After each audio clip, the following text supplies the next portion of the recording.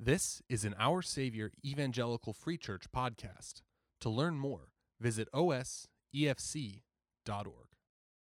And so if you brought your Bible or you brought a device with a Bible on it, we took every book out of the room and we made sure there's nothing for you to touch in here. We are going to continue, so you'll have to either have brought your own Bible or click through on your device to Romans chapter 8. Romans 8 is where we're going to be, verses 15 and 16. These verses are great verses for our times.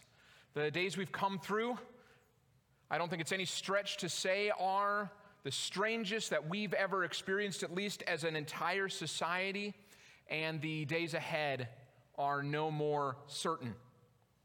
So how are we going to keep going? How do we keep moving forward as individuals? How do we keep moving forward as a society? Hebrews 12 says to lift our drooping heads and strengthen our weakened knees. How do we do that? We might think that the way forward is to have hard work and ingenuity and a strength of American character, or make a resolve to never quit, and those are all fine things, I suppose. But we want to look to God's word for truth. We want to look to God's word for our instruction. And Romans 8 gives a different answer than hard work and refusing to quit. Here we learn that it's not even us at all who begins the work of strengthening us, our weak knees and lifting our drooping heads, but it's God who will do that through us and for us. And He doesn't do that. He doesn't strengthen us through some far off and from some far off and distant place. So He kind of just looks down at us mere mortals and says, well, here we go again. You've screwed it up. I'm annoyed, but I'll help you one more time. He doesn't even do that, Romans 8 says, from next to us, but He does that from inside of us. He indwells the Christian believer. And so for everybody who is in Christ, the Holy Spirit lives inside of you. And that's what Romans 8 promises. So let's read a couple of verses together, and then we'll pray, and then we'll study. Romans 8, verses 15 and 16, read along with me. For you did not receive the spirit of slavery to fall back into fear, but you have received the spirit of adoption as sons, by whom we cry, Abba, Father. The Spirit Himself bears witness with our spirit that we are children of God. And I'm just going to stop there for today and ask you to join me in a word of prayer. God, may we not fall back into a spirit of slavery and fear, but may we look to the days that we are currently in and move toward the future as those who have been called sons and daughters of You. May we see the great gift of the indwelling of the Holy Spirit. And may we learn and be assured by the Spirit who lives inside of us. Give us a greater understanding of Your grace. Help us now to see these things. May they land softly on our hearts, we pray. Pray for my friends in the room and those who are watching online. We're grateful for all that we have and all that You've given us. Amen. Well, if you look in your Bible or at your Bible, verse 15 is the third sentence in a row that begins the same way, most likely in the translation that you're looking at in Greek. Verses 12 and 13 are actually one sentence. But as you look at these things, when you see something happening multiple times, repetition is a clue to key in on something when you are studying the Bible. So verses 13, 14, and 15 all tell us in a way that uses repetition what the first part of chapter 8, verses 1 through 11, were laying out. Verses 1 to 11 tell us that where we used to be natural, fleshly people, those who are in Christ have become a spiritual, supernatural type of people. It's no longer our flesh, that's what Paul calls it, that defines us. And that's a way of saying our former life, ruled by sin.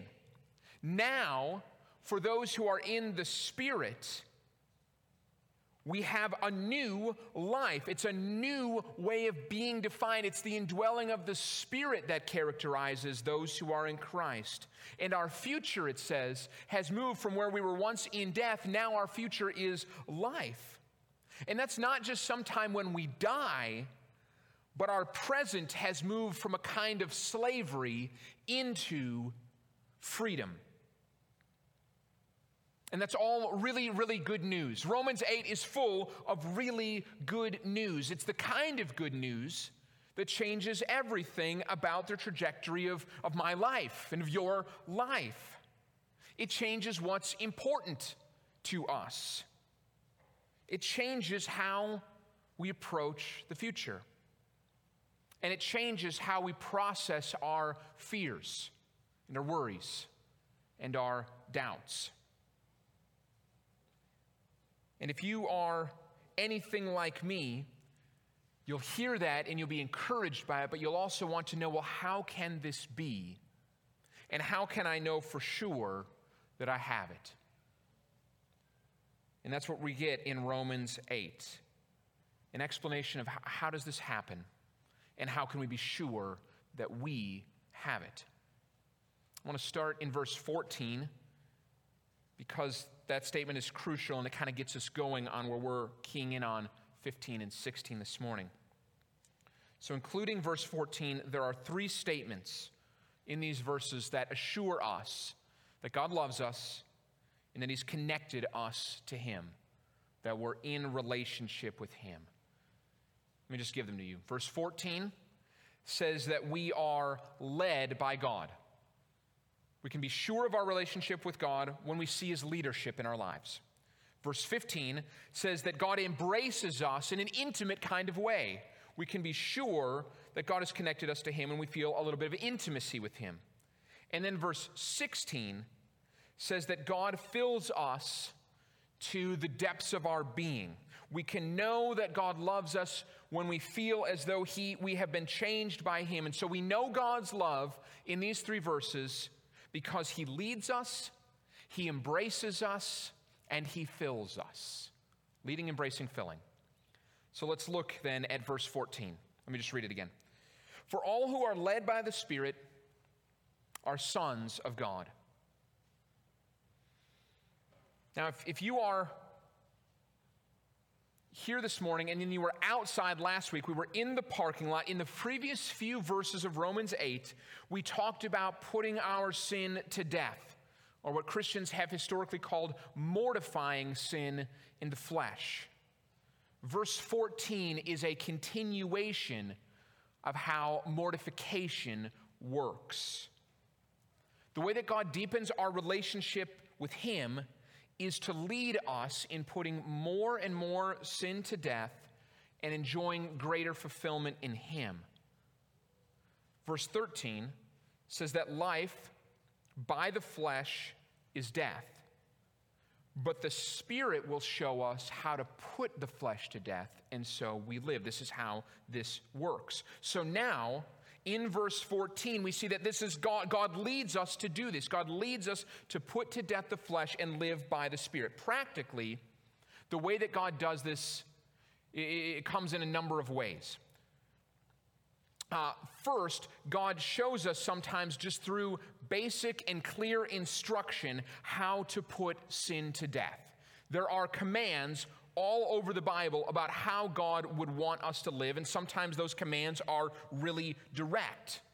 So God will tell us that being a liar and a cheater will destroy your relationships with other people. So don't lie and don't cheat. He tells us that addictions will enslave you. So don't become addicted to things like too much wine or to gossip or things like that, because they will become little gods to us. He tells us that focusing and desiring the things that others have over what God has given us will only leave us bitter. So don't be covetous. Those are simple instructions. So sometimes the way that God's going to do this is He's going to put His finger on things in our life and He's going to say, this is the flesh. Give it over to the Spirit. And He's going to say, then this thing is flesh. Instead of live naturally, let's live supernaturally. So he's going to put his finger on these things, and sometimes he's going to do that really directly. He's just going to simply say, here's command, here's instruction, don't do these things. They're not good for you, and they will destroy you and those around you. Other times, he's going to let us have the things that we think we want. He's going to let those things run their course a little bit. So have you ever had an experience where there was something you wanted so badly that if you were honest with yourself, you probably let it take way too much of your energy and your emotion and your time?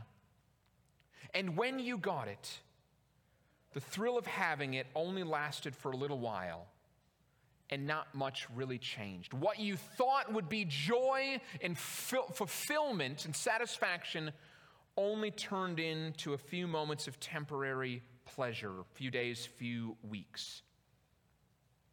Or worse yet, have you ever gotten something that you really wanted and it actually turned out to be bad for you and harmful to you, and it had bad consequences for you?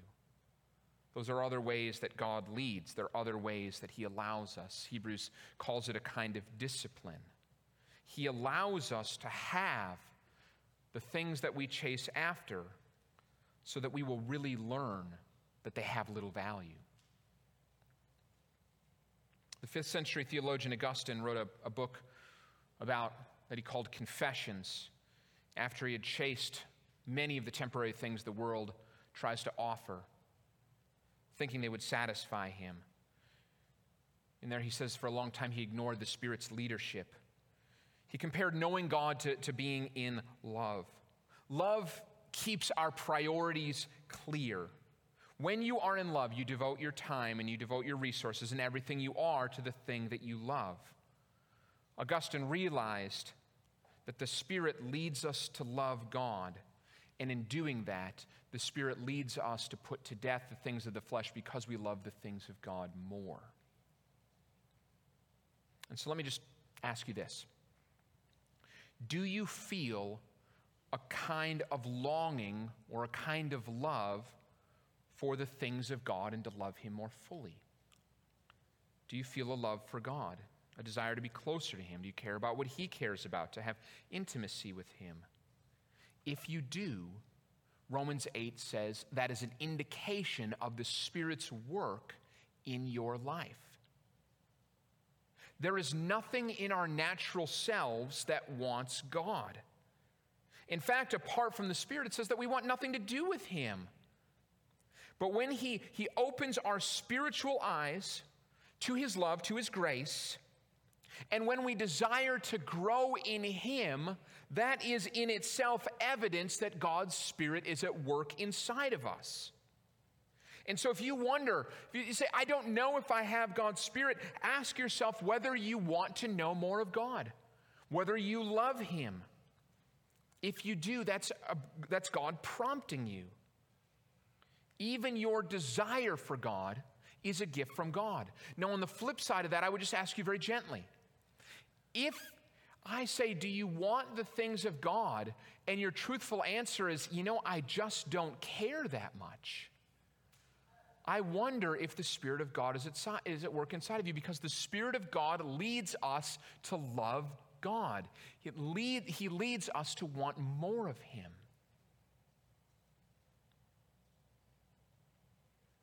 And so do you want more of the things of God? If you do, and if you wonder, well, do I have the Spirit? You have the Spirit if you want more of the things of God. He will give you the desires of your heart when the desire of your heart is more of him. The second way that God assures us is that he brings us into a really special relationship with himself. So first he leads, second he embraces us in an intimate relationship. Verse 15. For you did not receive the spirit of slavery to fall back into fear, but you have received the Spirit of adoption as sons, by whom we cry, Abba, Father. Now I have 2 daughters, one biological, one adopted, and I love them both the same. But here's what I know about my adoption and my biological daughter, my adopted daughter. We're all humans. We're all humans, and so the love that I have might not be the same kind of love that God has. And so what I wanted to do is I wanted to read back through the book of Romans to see where else Paul uses this phrase. The one we just saw in verse 14 where he calls us sons of God. And that would mean daughters too. Now there's only one time in the book of Romans where he uses this before.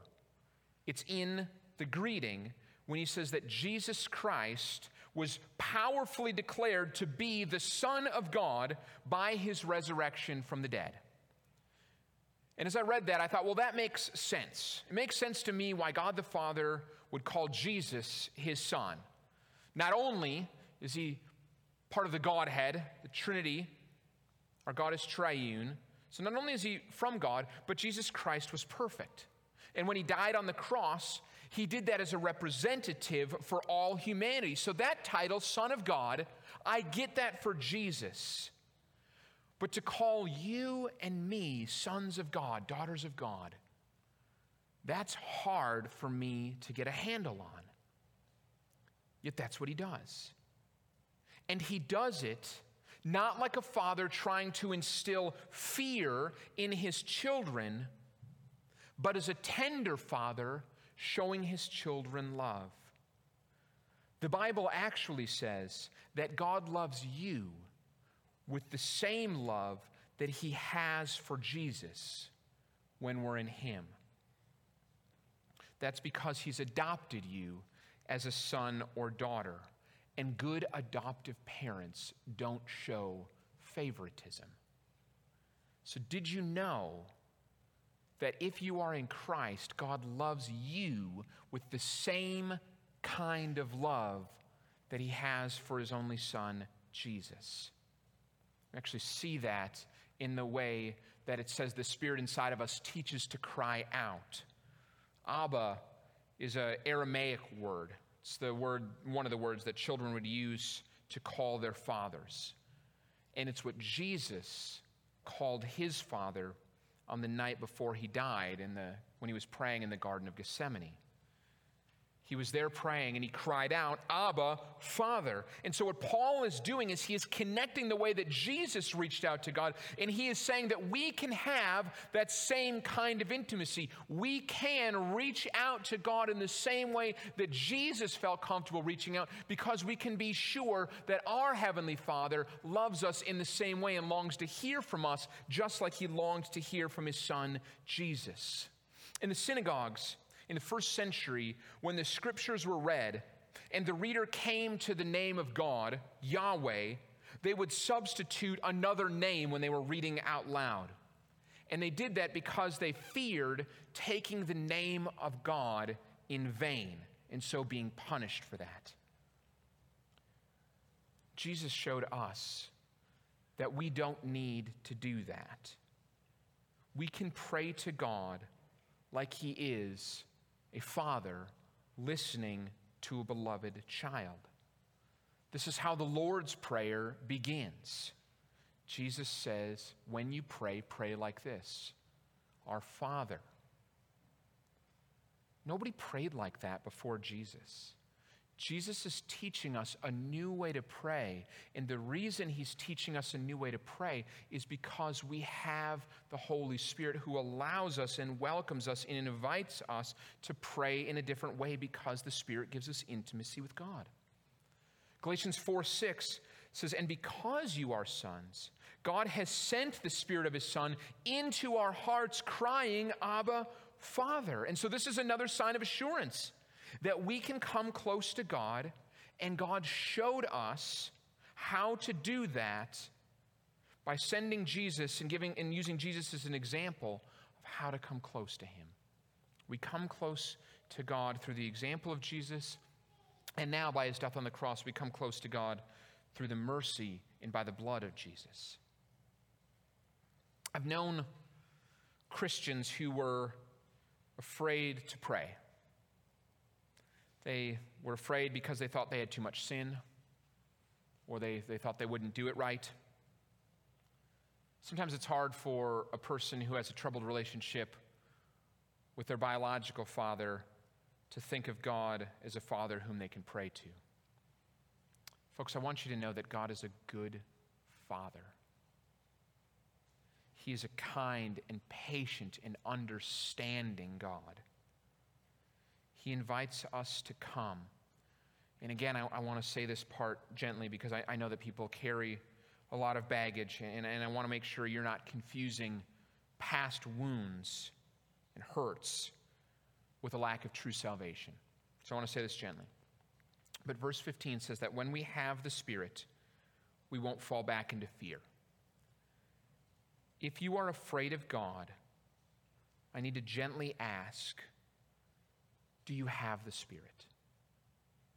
People who have the Spirit won't be afraid of God. If you do, you shouldn't be afraid of Him. And let me just, again, qualify this because I know that some people come in with a lot loaded on their shoulders. They've had bad experiences with religion. They've had bad earthly fathers. And so if your fear isn't as much actual fear as it is just confusion that you can come, that God welcomes sinners to come, if it's not so much confusion over what a father is like because you didn't have a good earthly father, I want you to know that maybe all you need is a little prompting. I think you have the Spirit if you desire to come to God. But if you are truly afraid of God, maybe your next step is to say to God, I want your Spirit, which you give freely and abundantly because I've been afraid of you, and I don't want to be afraid of you anymore.